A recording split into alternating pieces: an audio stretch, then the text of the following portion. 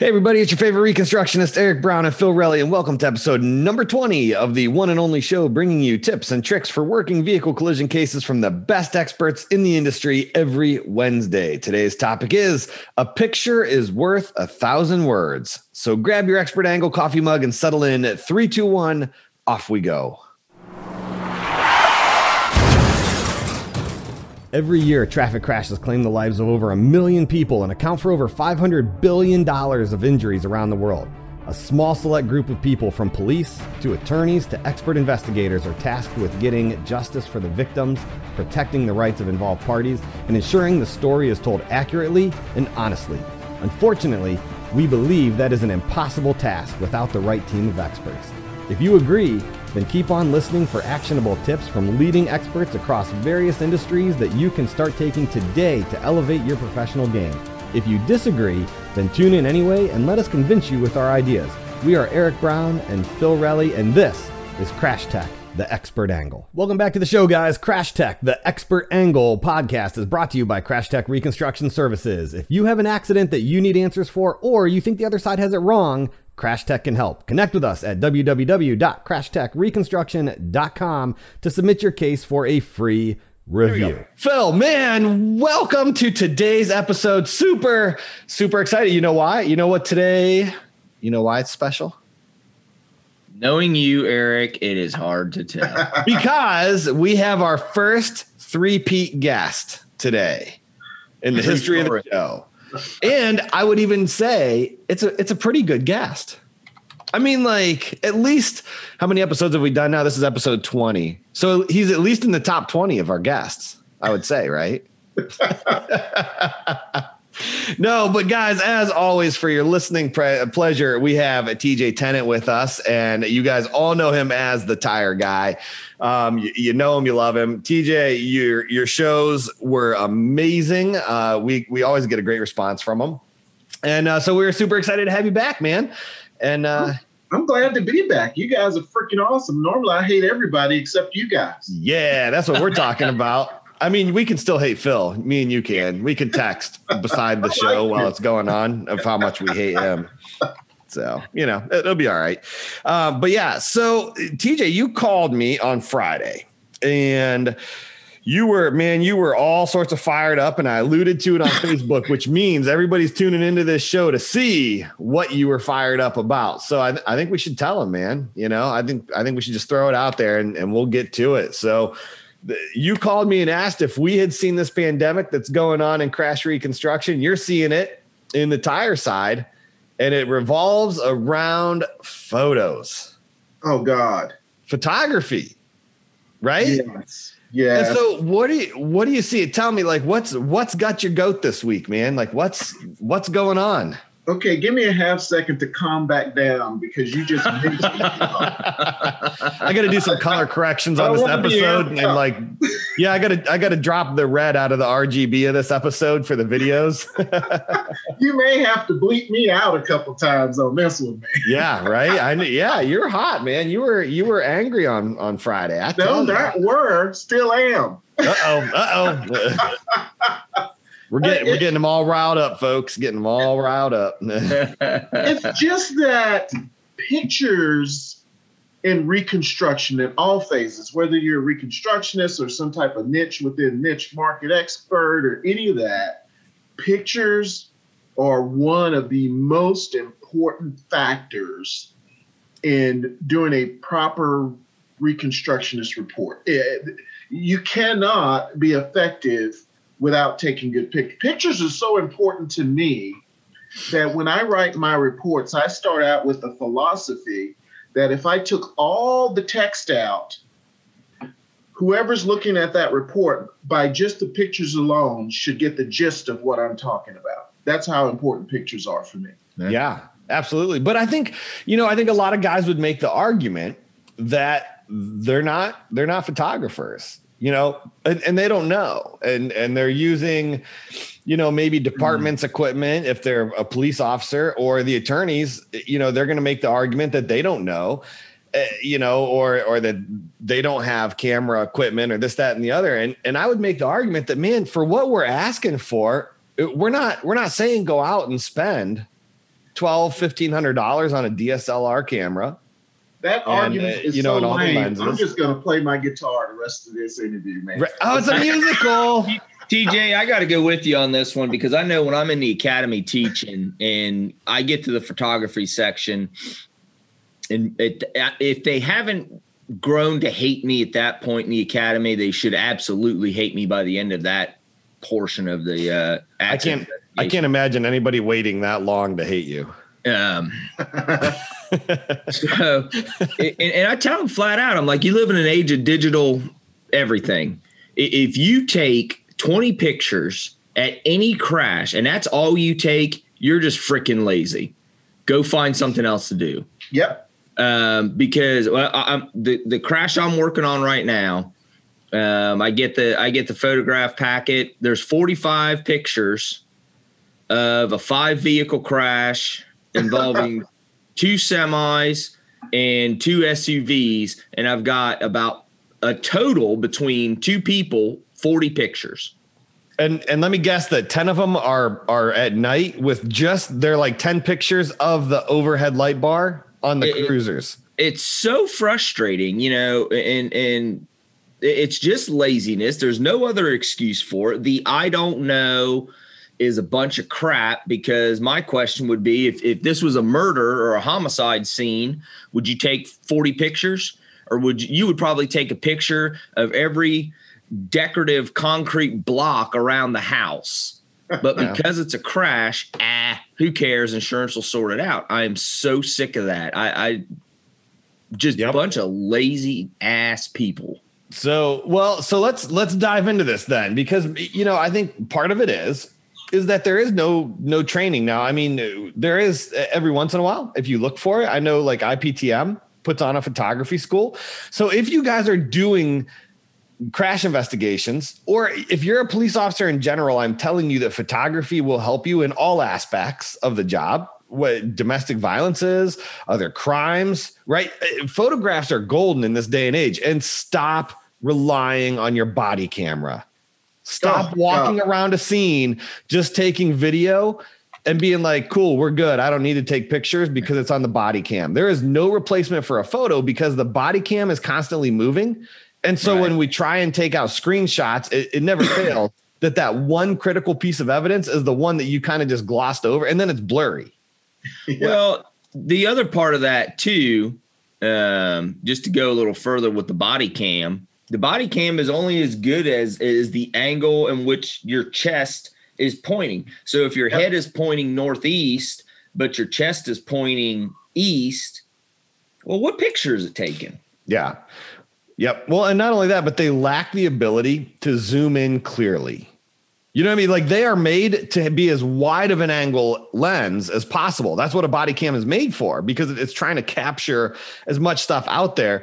And what we need, and what your homicide detectives need, and what, your white collar crime detectives need, or, who, depending on how big of a department you're working at, they need to be able to zoom in on stuff. What your tire experts need is the ability to zoom in on a tire failure. That is 100% critical for me, because when I get the phone call, I'm not at the scene. Very rarely do I get to take my pictures at the scene, if I get to take pictures at all. Right. Yeah. Right. Usually when I show up, it's later. The vehicle's been moved from the scene, and I got to sift through what evidence is left. But it is so critical for me to be able to blow up the picture and not have it grainy. I don't need you to, when I say I need pictures, let me give you an example. I had a tire come in the other day, one tire from an accident, and I took over 100 pictures of that one freaking tire. Right. And that's crazy. Now, because you told me, I think on Friday, right? But how many, but when you got the photo package that you got on Friday, how many pictures of and that was a tire failure case. How many pictures of the tire did you have?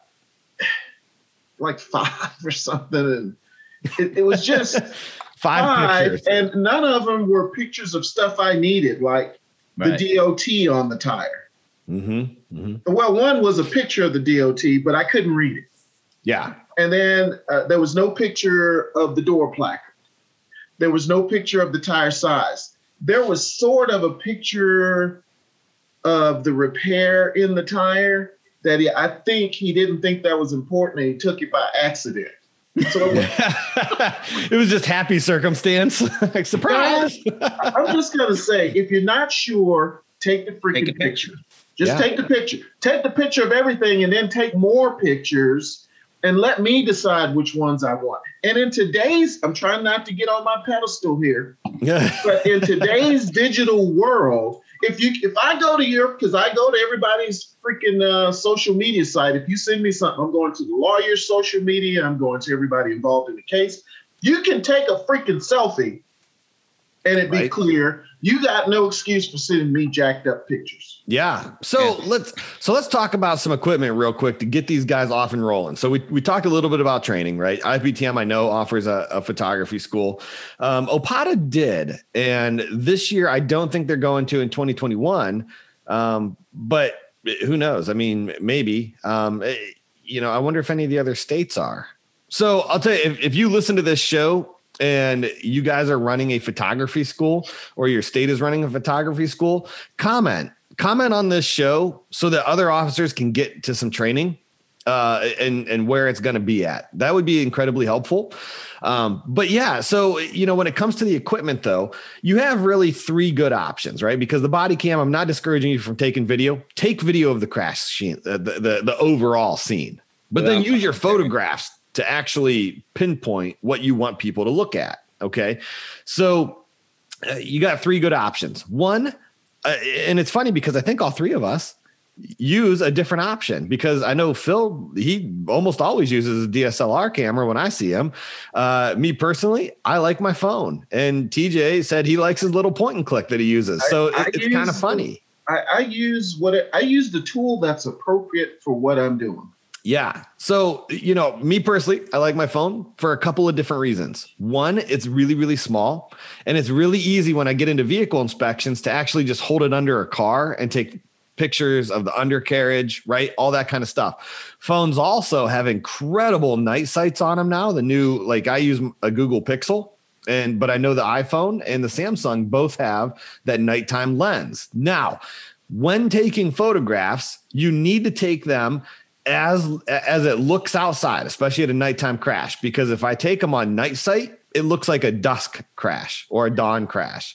And so, when you go into court and I'm like, oh, it was really dark out there and hard to see, they're going to pull up my photograph and be like, it looks like daylight, right? So you got to be conscious of that. You can't take them all on your night sight. If you're using a DSLR camera, right, you don't want to take every single photograph with, your aperture wide open, and a long exposure time to where it looks like it's noon, right? You want to take it as the scene looks, but then you also want to take them so that they're really clear and you can highlight some evidence.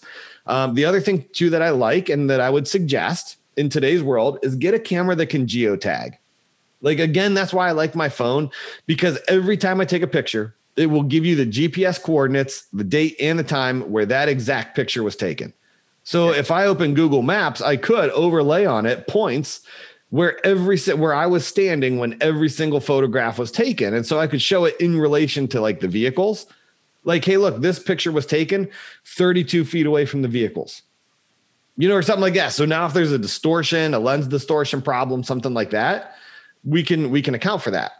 But I hear a lot of people out there and they always say this, right? Oh, you can't use your phone to take pictures because if you do, your phone could become evidence. And if it's your personal phone, and I do discourage in the academy. Yeah. Never use your personal own property for work business. Yeah. One, don't use your personal phone for work. And it really, that's just good housekeeping on that. Yeah. But, even if it's your work phone or whatever, it's okay. One, could it be taken? Yeah, it could. Is it likely to be taken? Extremely unlikely. There's one scenario where it will be. And that's if you delete pictures out of the log. Okay. Ooh. If you turn in, because every time you take a picture, they're in sequential order, the numbering on them. So if you turn in a log and you go from picture 799 to picture 806, and you're missing 7 pictures in there, they're going to take your phone because we want to see what those missing pictures are. But for me, like I take a picture of my case number, the date and time that the photographs are being taken, and the photographer. So that would be me. Right. And then so I take a picture of that on a piece of paper, go all through the scene, take all my photographs. And then on that same piece of paper, I write last photo and then take a picture of that. So if somebody would ever subpoena my phone, my argument to the judge, I would just write a response to the judge and say, hey, look, you have a complete photo log, including the first and last picture. And you can see the metadata on every photo that it's in sequential order. No photograph is missing. And you have the digital file. So what would you honestly need my phone for? Right. I mean, there's no evidentiary value to the phone at that point. But the actual evidence is the digital photographs. And I want to go back before we go off on one of these Eric Brown tangents. I'm done. That was it. That was my pearl of wisdom. I want to go back to the very beginning. You know, if you're going to use obviously use your work phone, don't use personal equipment, but, and if it's a work phone and they seize it or take it or whatever for evidence, who cares? Right. It's work's phone. It's not yours. So you're not out anything. But when you're taking your photographs, don't use the zoom. Go to the evidence. Yep, exactly. If you're wanting to get the DOT number on a tire, stand up, take a picture of the tire as its location on the vehicle, then get closer, move closer to your evidence. Don't use your zoom because that changes the perspective in which that is viewed. Yep. The default setting on just about all your DSLR cameras is at the same optical viewpoint. So it's taking a picture from it almost identically to the way the human eye would see it. The moment you change the zoom and start using a zoom, it is not the way the human eye sees it. And it's a little bit deceptive on the view. Yep. Yeah.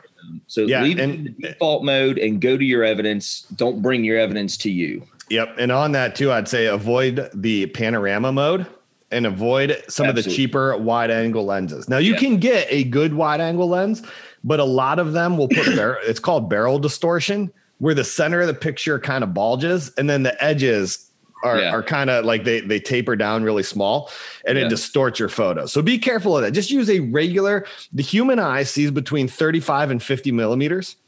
So when you have if you're using a DSLR, your actual focus there and it should be set somewhere between 35 and 50 millimeters. That's where photographs should be, because that is a fair and accurate representation of the human eye. So, I've never taken a panoramic view of any pictures at any scene, or even when we got shipped some evidence or anything. I've never used panorama. I can't even think of an opportunity that I would use to use that. I've seen it on some crash scenes, because they're trying to capture the whole scene. Yeah. Yeah. But and the big one too that I see it on is drones.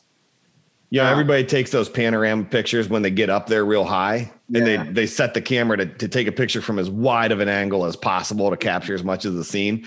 And so what it looks like then is the road is only like 6 inches wide at the edges, but it's like 35 feet wide in the middle. So you gotta be cognizant of that. So just watch when you're taking the picture, watch those. But the other thing too, I think, and just, I love interrupting you. That's so awesome. That's a great feeling. Right, but look, I stopped talking here for Southern once. Ohio. It feels great to interrupt Northern Ohio.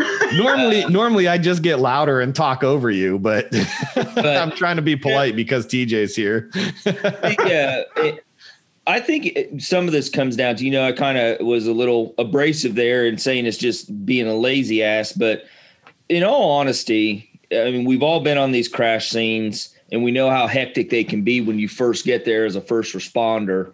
The same information or same recommendations we just put out a minute ago apply to regardless of who you are, whether you're a private investigator, a reconstructionist, after the fact showing up to the scene. Those same recommendations apply.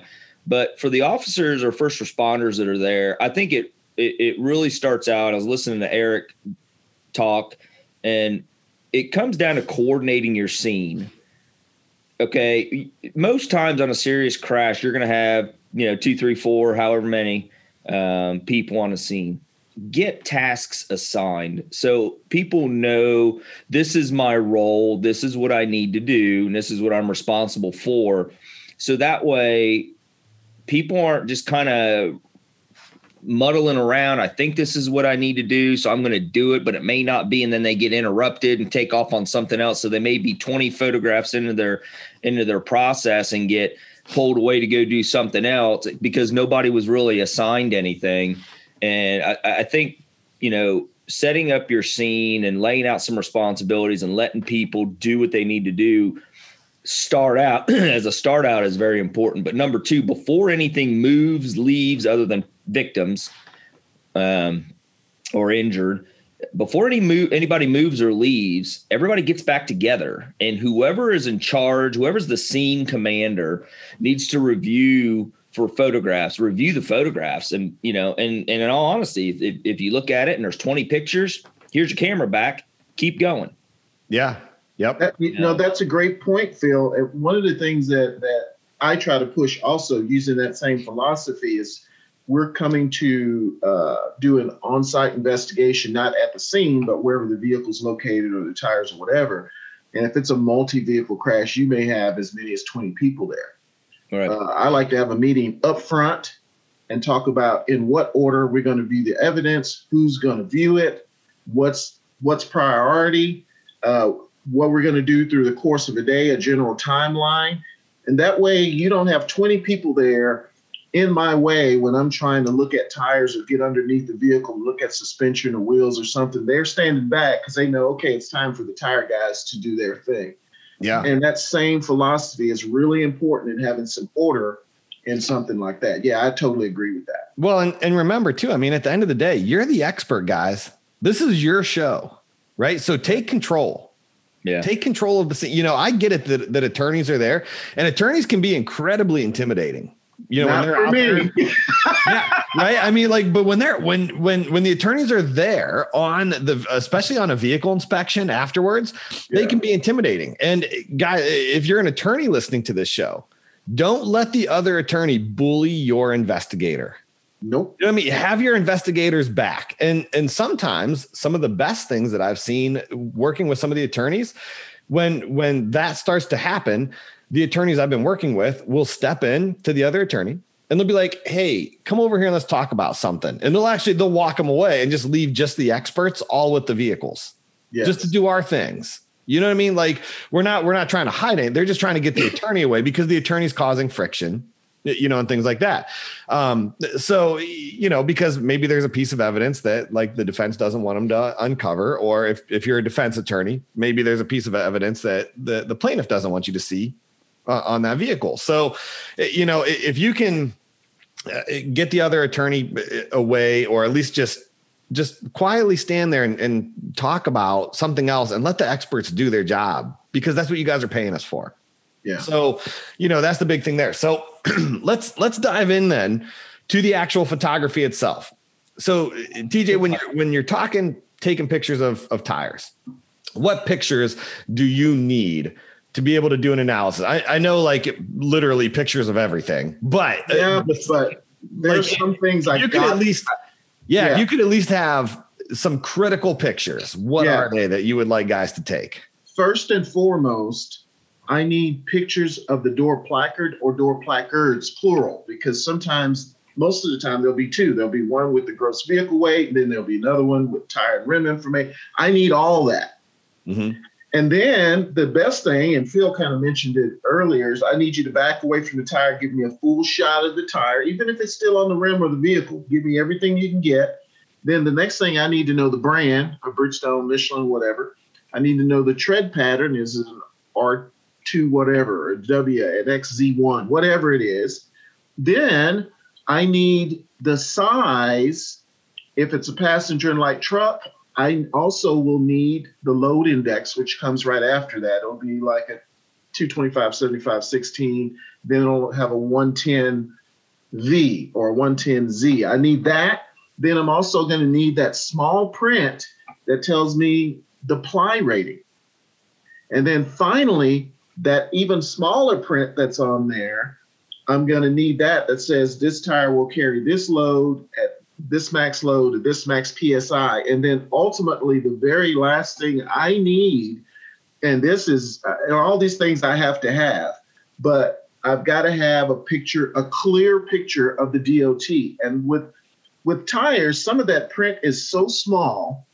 One of the things that I do is bring some chalk or some crayons with me.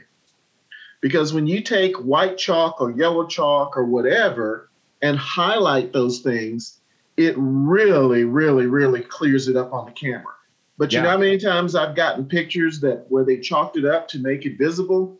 Never, unless I took the pictures. Yeah. And then I'll take 2 different colors of chalk. So if I know if one of my guys went out and took pictures, he's going to use a different color than whoever was there before him if they use chalk. So and so actually this brings up a good point. Let me ask you this, TJ. Does it help? One, do you want guys to take grease pencils and write on the sidewall, like FR for front right, FL front left, RR rear right? I mean, does that help? Yes, that does help. And one of the things we also do is on the tread pattern, we'll put an L-shaped thing, and one will point to the outside that shows the direction of the outboard side of the tire. Oh, that's a good idea. And then the other part of the L that points forward shows the direction of rotation. Dang, and that's a good idea. I know. I'm full of that kind of sick stuff, like mad scientists, man. And then inside of that L, we will put right front, left front, or front, outside, rear, whatever we need to put in that L. So that L tells me the position, the direction of rotation, and what side of the tire was on the outboard side.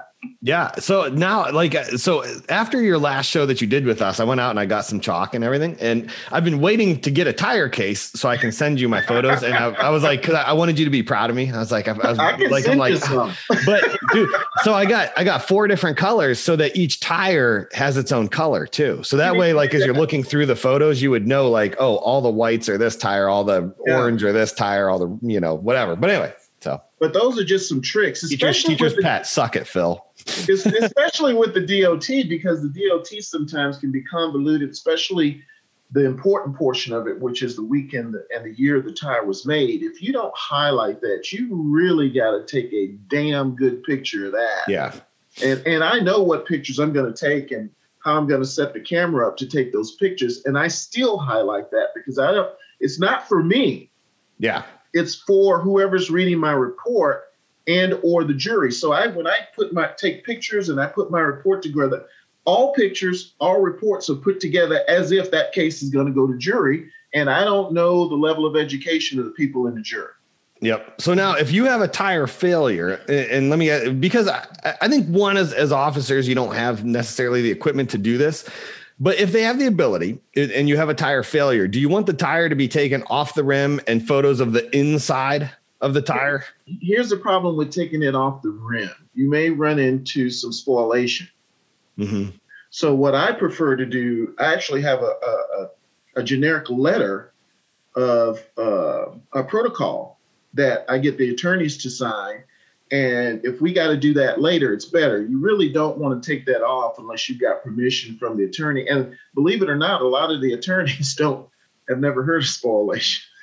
Anyway, they've heard of it, but not a protocol letter, which is shocking. But anyway, if in an instance you get the tire and it's already off the rim, which happens quite often, unfortunately, one of the things you have to do is look at the inside of that tire and look for any repairs, because a repair is a significant phenomena inside a tire. And at least 70% of them are done incorrectly and were either the root cause in that tire failure or had a lot to do with why that tire failed. So if it's off, and don't focus on what you think, if a tire blew out and there's an impact brake, don't focus all your pictures on the impact brake. I can see that. Of course, take pictures of it, but I need pictures of the other stuff internally, externally, on the shoulders. Even if you think it's not important, it doesn't matter. I'm the tire expert. Let me decide on that. But give me enough evidence so I can make that decision. I don't want to have to call you back and say, look, I need more pictures of the inside. So typically when I say I need more pictures, or somebody says, hey, you want me to take pictures for you? if I know I'm going to the scene or going to wherever the vehicle and tire is located, I say no, because they don't know what I need to take pictures of. The tire tells me the story of what I need to take pictures of. That's what I'm a tire whisperer. Right. And I wait on that tire's language to get into my head and translate and say, look at my heart, look at my lungs, TJ, because there's some issues there. But if you are not TJ or one of TJ's staff, then take pictures of everything. You can never take too many pictures. Throw them in the Dropbox, send them to me. I'm going to be fine with that. Yep. But if you take a tire that was involved in an accident and you take 10 pictures, why are you in this business? Right. I mean, because now me and you got to go talk physically then. Yeah. I mean, we got to hash this out because you are not doing your freaking. And also, I need pictures of the other tires. Yeah. So I actually had a case, and up here on the turnpike, vehicle traveling high rate of speed has a massive blowout, and goes in, it starts to rotate and then overturns and kills the driver.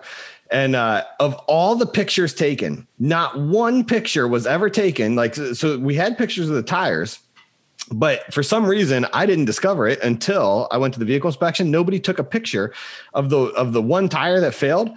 It's clearly stamped on it, not for highway use. You know what? He was running on a little baby donut and at 90 miles an hour. I think that's important, guys. I think that's what we call a clue. That is, you know what? I was in Florida working a case recently, and the same thing happened. We had all these tires. And whenever I see a tire expert and he shows up in slacks and a white shirt, I know he's not going to do anything. He's no threat to me. Right? I don't care. Yeah. I'll tie him to me. He's not going to know what I'm doing.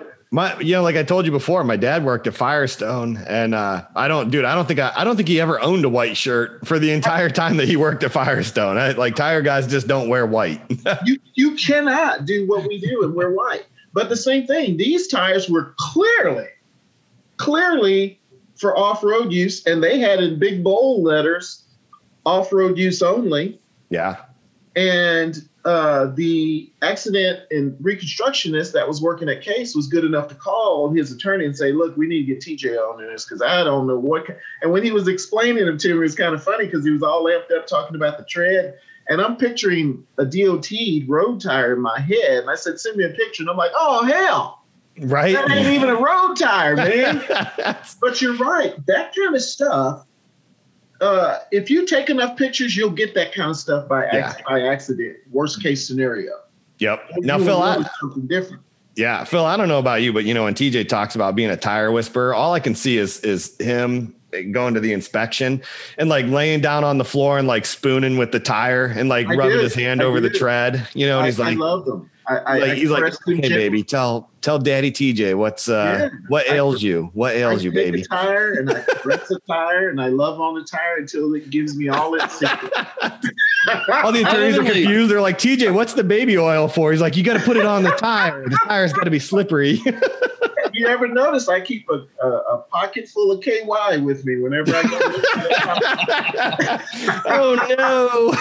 Now the show is adult rated. Great. Now we have to put an explicit, not for kids listening. So, but now Phil, let's talk about crash scenes. Let's pivot just a little bit and talk about scenes. And we've hit on this a little bit on the evidence collection, but I would say if nothing else, give me area of impact and give me final rest of the vehicles.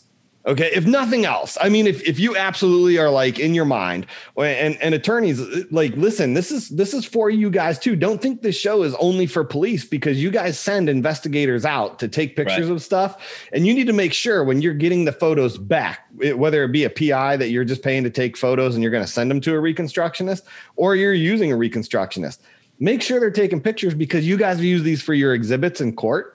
And so we got to make sure that we have enough, right? So if you're the investigator and you're like, you know what, you guys are whack, you don't know what you're talking about. I am taking 3 photographs. That's it. Okay. At least give us area of impact and final rest of both vehicles. at a minimum, and not close up. Like when I say photograph of area of impact, I'm not saying a close up picture where literally the gouges from maximum engagement fill the whole picture. That's not what I'm talking about.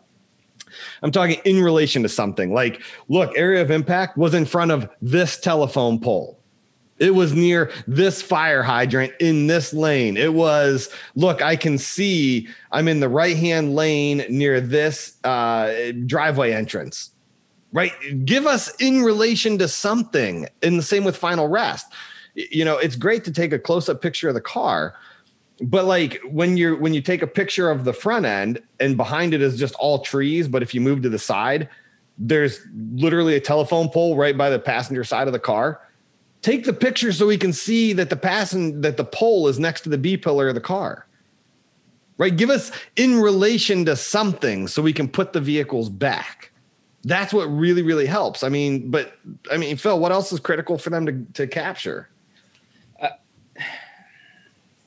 Photographs just infuriate me. In all honesty, I mean, before you ever get to area of impact and final rest, there should be 12 pictures taken of the overall scene from, you know, the approach of each vehicle, then the opposing lane on approach from each vehicle. You know, if you've got an east and west crash, you know, I want my eastbound car, I want the eastbound lane and the westbound lane from the eastbound car's perspective and vice versa for the westbound car. Yeah. But I want, right. And just walk this and start like a couple hundred yards back.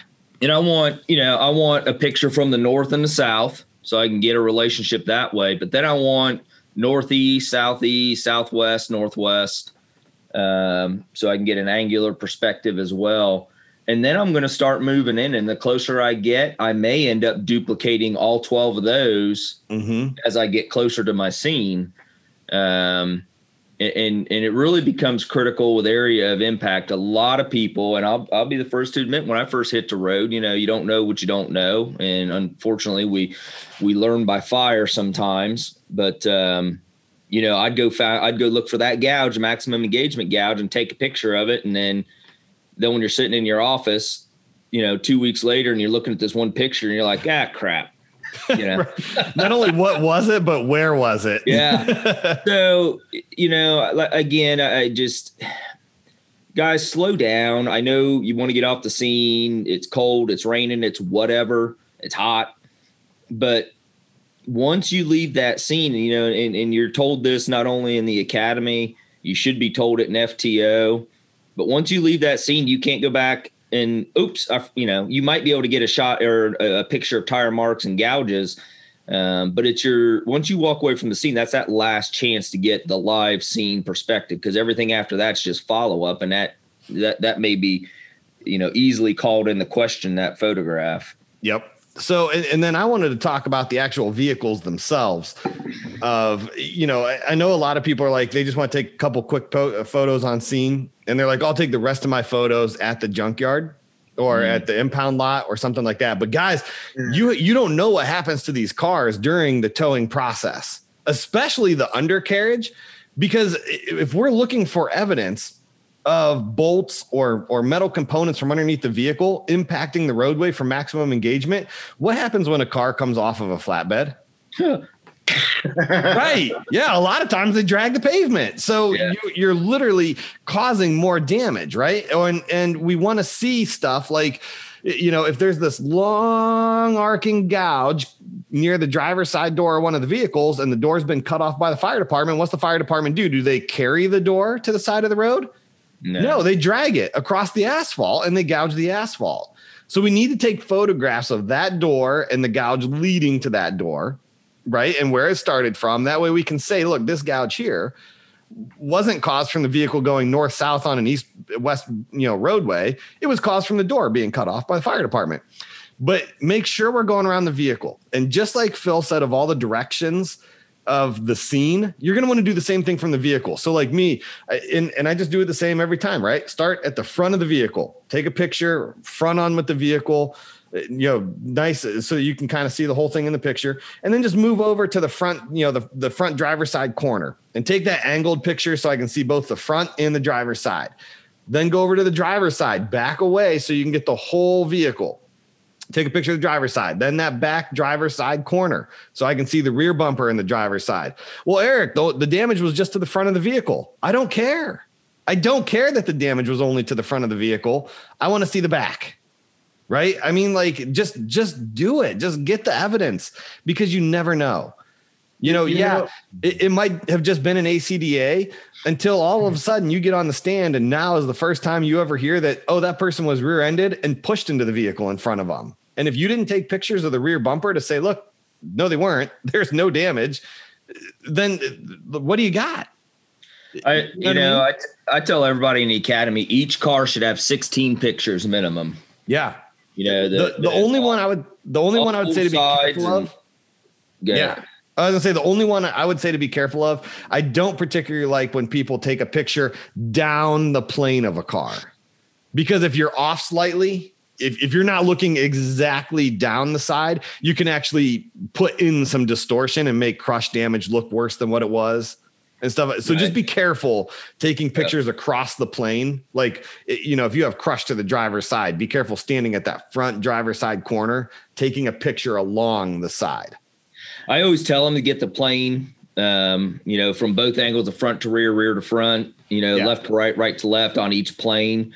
And the purpose behind that is only to show not necessarily the profile of the damage of crush damage, let's say, but do you have bowing of the car, something like that. And it's an art. It's an art that takes practice, when you're standing, make sure you're standing. It's not that hard to line yourself up, maybe with that left rear tail light assembly or where it would have been.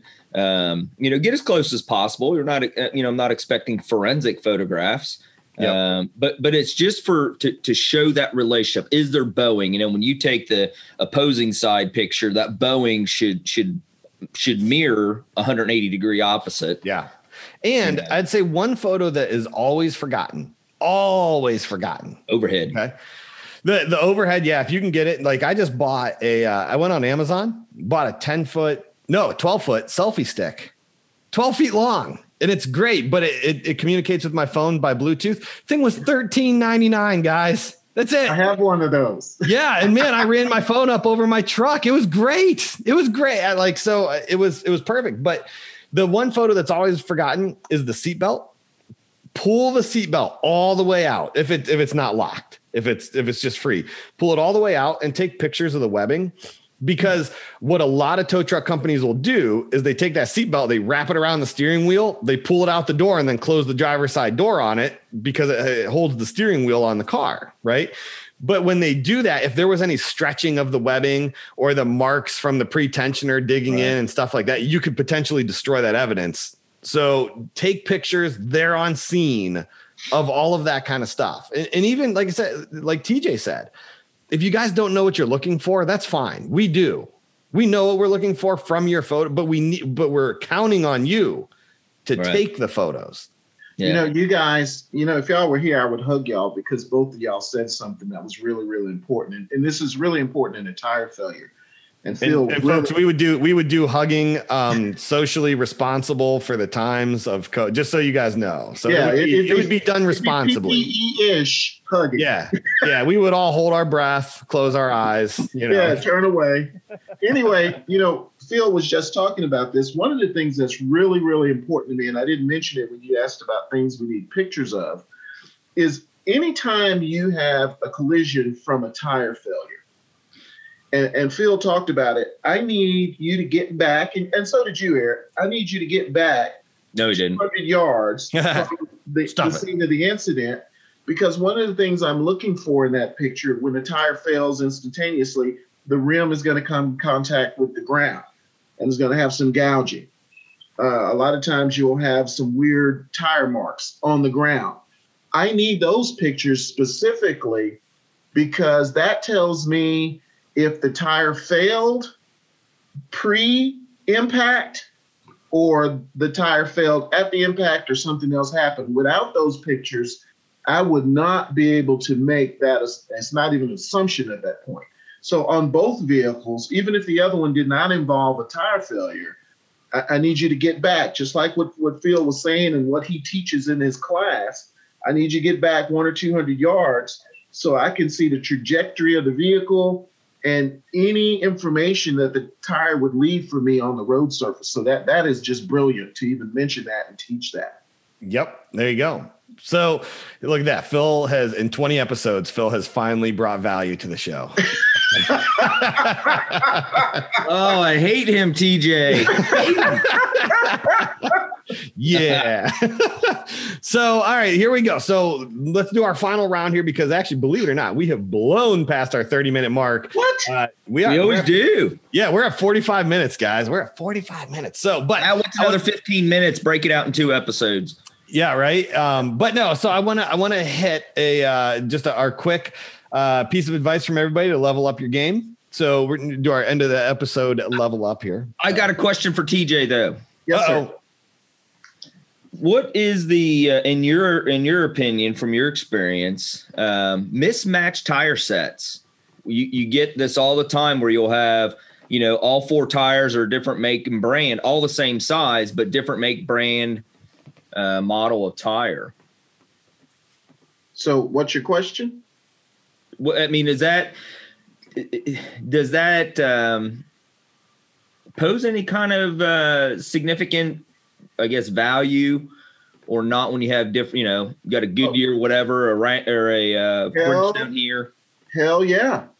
Even if not only the same size, but the same construction, if they're all P-metric and they're the same size. What will usually change when you have different brands, and I mentioned this when Eric was asking me what pictures to take, is when you look at that load index that comes after the tire, or in a commercial vehicle, this is missed all the time. And this is where I tear everybody a new hide because they didn't take good pictures.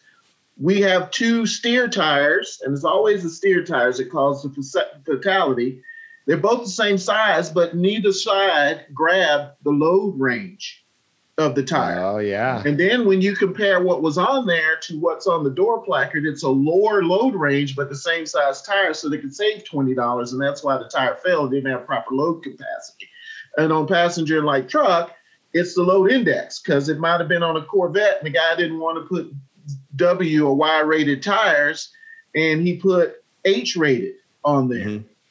And believe it or not, even if it's the same size, different manufacturer, it's rare to match all those things together. And that's a great question, Phil, because everybody misses that. And that is potentially the end of the case. That, in other words, you're going to cost yourself some money if you're an investigator, because now it ain't going to go to court. It's going to get settled based on that. Actually, and let me ask you another question. I know, yeah, we've blown way past our 30 minutes, but whatever. This show was worth it, and I think we dropped enough knowledge bombs in here to make it worth the listen. But let me, and so this is not only a question, I guess, as a consumer, but also an investigator. So like Walmart, right? They had way back in the day, I used to work in mobile electronics and stuff like that at Best Buy. That was one of my first, at 16 years old, here's 16-year-old Eric working car stereos.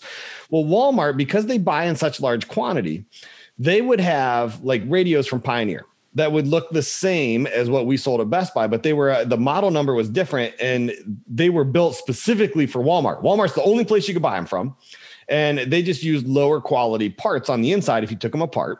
And that's how they saved the cost. They would be $100 cheaper than what we were selling.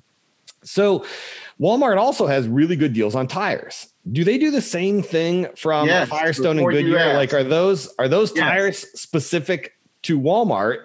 And does Firestone or Goodyear use, they shouldn't, but like, do they maybe wear out faster? Do they not have, like, if I go to a Goodyear store and I buy tires that have a 60,000 mile range on them, and then I go to Walmart, would those same tires maybe wear out in 50,000 miles instead of 60? What they would do is if they made a tire specifically for Walmart, they would negotiate with Walmart on what their needs are. And you may have a tire that has a similar name and size, but it won't be the one with all the bells and whistles. Instead of 60,000, the Walmart brand may be 40 or 50, or it could be equivalent. So that's why it's really important, again, as the point of this show, to take really good pictures. Even if you don't know what you're doing, make sure they're high enough definition so I can blow it out and I'll walk you through it. Yeah. But if you don't do that, if you take blurry pictures and I gotta readjust the picture and all and change things on the picture with software to make it work, you've kind of taken a lot away that I've got to do extra explanation in deposition or in court to explain why I had to do that. And I'd rather not have to go through that, because then I'm going to have to get, the more technical you get, the higher the potential is for the jury to not understand what the crap you're talking about. Yeah. And I was wondering that just kind of on the thing, because I've never asked anybody this, of if you have the opportunity to interview the driver of a car after a tire failure, to ask them where they bought their tires. And we can usually find, in a passenger and light truck situation, we can find that out through discovery, but in commercial, that's a different animal altogether. You may not ever know. So yes, it is really important to interview the driver or the shop manager, find out where the shop gets their tires. If he's usually in a commercial accident, they will have and here's another thing that's imperative to take a picture of. If they have a pre-trip inspection report in that cab, get a freaking picture of that. Yeah. I mean, I almost cursed for a second, but I need a picture of that pre-trip inspection report because I can't tell you how many times I show up and I'm like, where's this? Oh, it didn't show up. Where's the tread for this tire? Oh, they didn't pick it up off the road. And then I look at the pictures, like what Phil was saying, and then I see the picture of the tread in the picture, in the photograph. I'm like, nobody picked that up? No. Okay. Right. So if anything that's in that cab, even if you know you're going to hire tenant associates or seatbelt specialists, anything that's in there, take pictures of it so that I can read it in the picture. Yeah. You ain't got to remove it. But going back to what you were saying earlier, when you're saying remove the tire from the wheel, make sure that the attorney knows that that is your intention, and make sure that whoever's on the opposing side knows that that's your intention, because they can jam. If I get a tire and it's not on the wheel, I'm going to come after you for spoliation. Yeah. Well, now, and so, remember, as police officers, you normally, if you're doing a deep dive inspection on a car, you're going to have a search warrant anyway, which we can pretty much do whatever we want to a car. Yeah. The worst thing in this world, and I always make the joke, and Chris always laughs, one of our other reconstructions. He's always like, man, the worst thing in this world is Eric equipped with a search warrant that says I can do pretty much whatever I want to a car, because you're never getting it back in the same condition that it came to me in. I can promise you that. So, but no, Phil, so what's if you had to give everybody one piece of advice, just one little nugget to take away from this show today, what would it be, Phil? Don't listen to Eric. Besides that, give him another one. Use your technology. Use it to its fullest extent. But before you use it, understand its capabilities and limitations and apply them appropriately. Yeah. And I would say, so my biggest one that I want people to take away from this, right, is you're not paying for these pictures, guys. You don't pay to get pictures developed anymore. They're not on film. Take as many as you can and just invest in a couple easy things. Invest in, everybody right now, go on Amazon and get yourself a 10 or a 12-foot selfie stick, right? The thing is invaluable. I promise you'll use it. The thing is invaluable. Look, TJ is going to grab that like me and Phil always do our calculators. There it is, right? I can see someone right now at the scene of something with a selfie stick. Eric told me to get one, trying to not only that, but if you get DSLR to it. Yeah, if you get a really good one too, you can take a really good picture. You get all the investigators together and the firemen, with like the cars in the background. You can get a really good selfie. Yeah, they're gonna go for that at the end of it. Everybody giving a thumbs up. Yeah. I tell you what. The first case that we get, you can't submit it. But if we actually get a case from your department and there is that picture at the end of a scene of all the crash cars, all the investigators and the firemen with thumbs up with a 10, 12-foot selfie stick, I will buy donuts and coffee for your entire department and I will send it to you. So like I said, it can't be, you can't send it in, but like if I just happen to come across a case and there's that, you got donuts and coffee coming your way from Crash Tech. So TJ, final thoughts, man. What do you got? Just use common sense and use the right tool. In some cases, I have to use my camera phone to get in between two tires if they're still mounted on the vehicle. In some cases, I use my little Sony cam to do what I need to do, but use the proper tool for the proper application. Look at the freaking picture after you take it to make sure it's not blurry. And when any of us, when TJ or Eric or Phil ask you to send us pictures, don't scan them and then put them in a PDF off a fax machine and send me that. You have just wasted my time and I'm going to bill you for that. So to keep the money down from having me charge the crap out of you, just send me pictures and just take pictures until your picture finger hurts. You can never not take enough pictures, but you can take too few. Yeah. Yep. And for the attorneys, guys, just like TJ just said, stop with the PDF pictures. I mean, I get it that they're easy to send through the email. Like I completely understand why you send them. And a lot of times that's how you get them from the insurance companies and from, departments and stuff like that, because they're easy to send through an email. But if an insurance company or somebody sends you pictures that have been scanned, tell them you want the original digital photographs. They have to be out there. If they have them on a PDF, the digital photograph exists. Right. So get that digital photograph. I mean, you guys, that's something you guys need to push back on and be like, hey, look, this doesn't cut the mustard, right? This is, I need the original digitals. And I would think that they have to turn those over to you as part of discovery.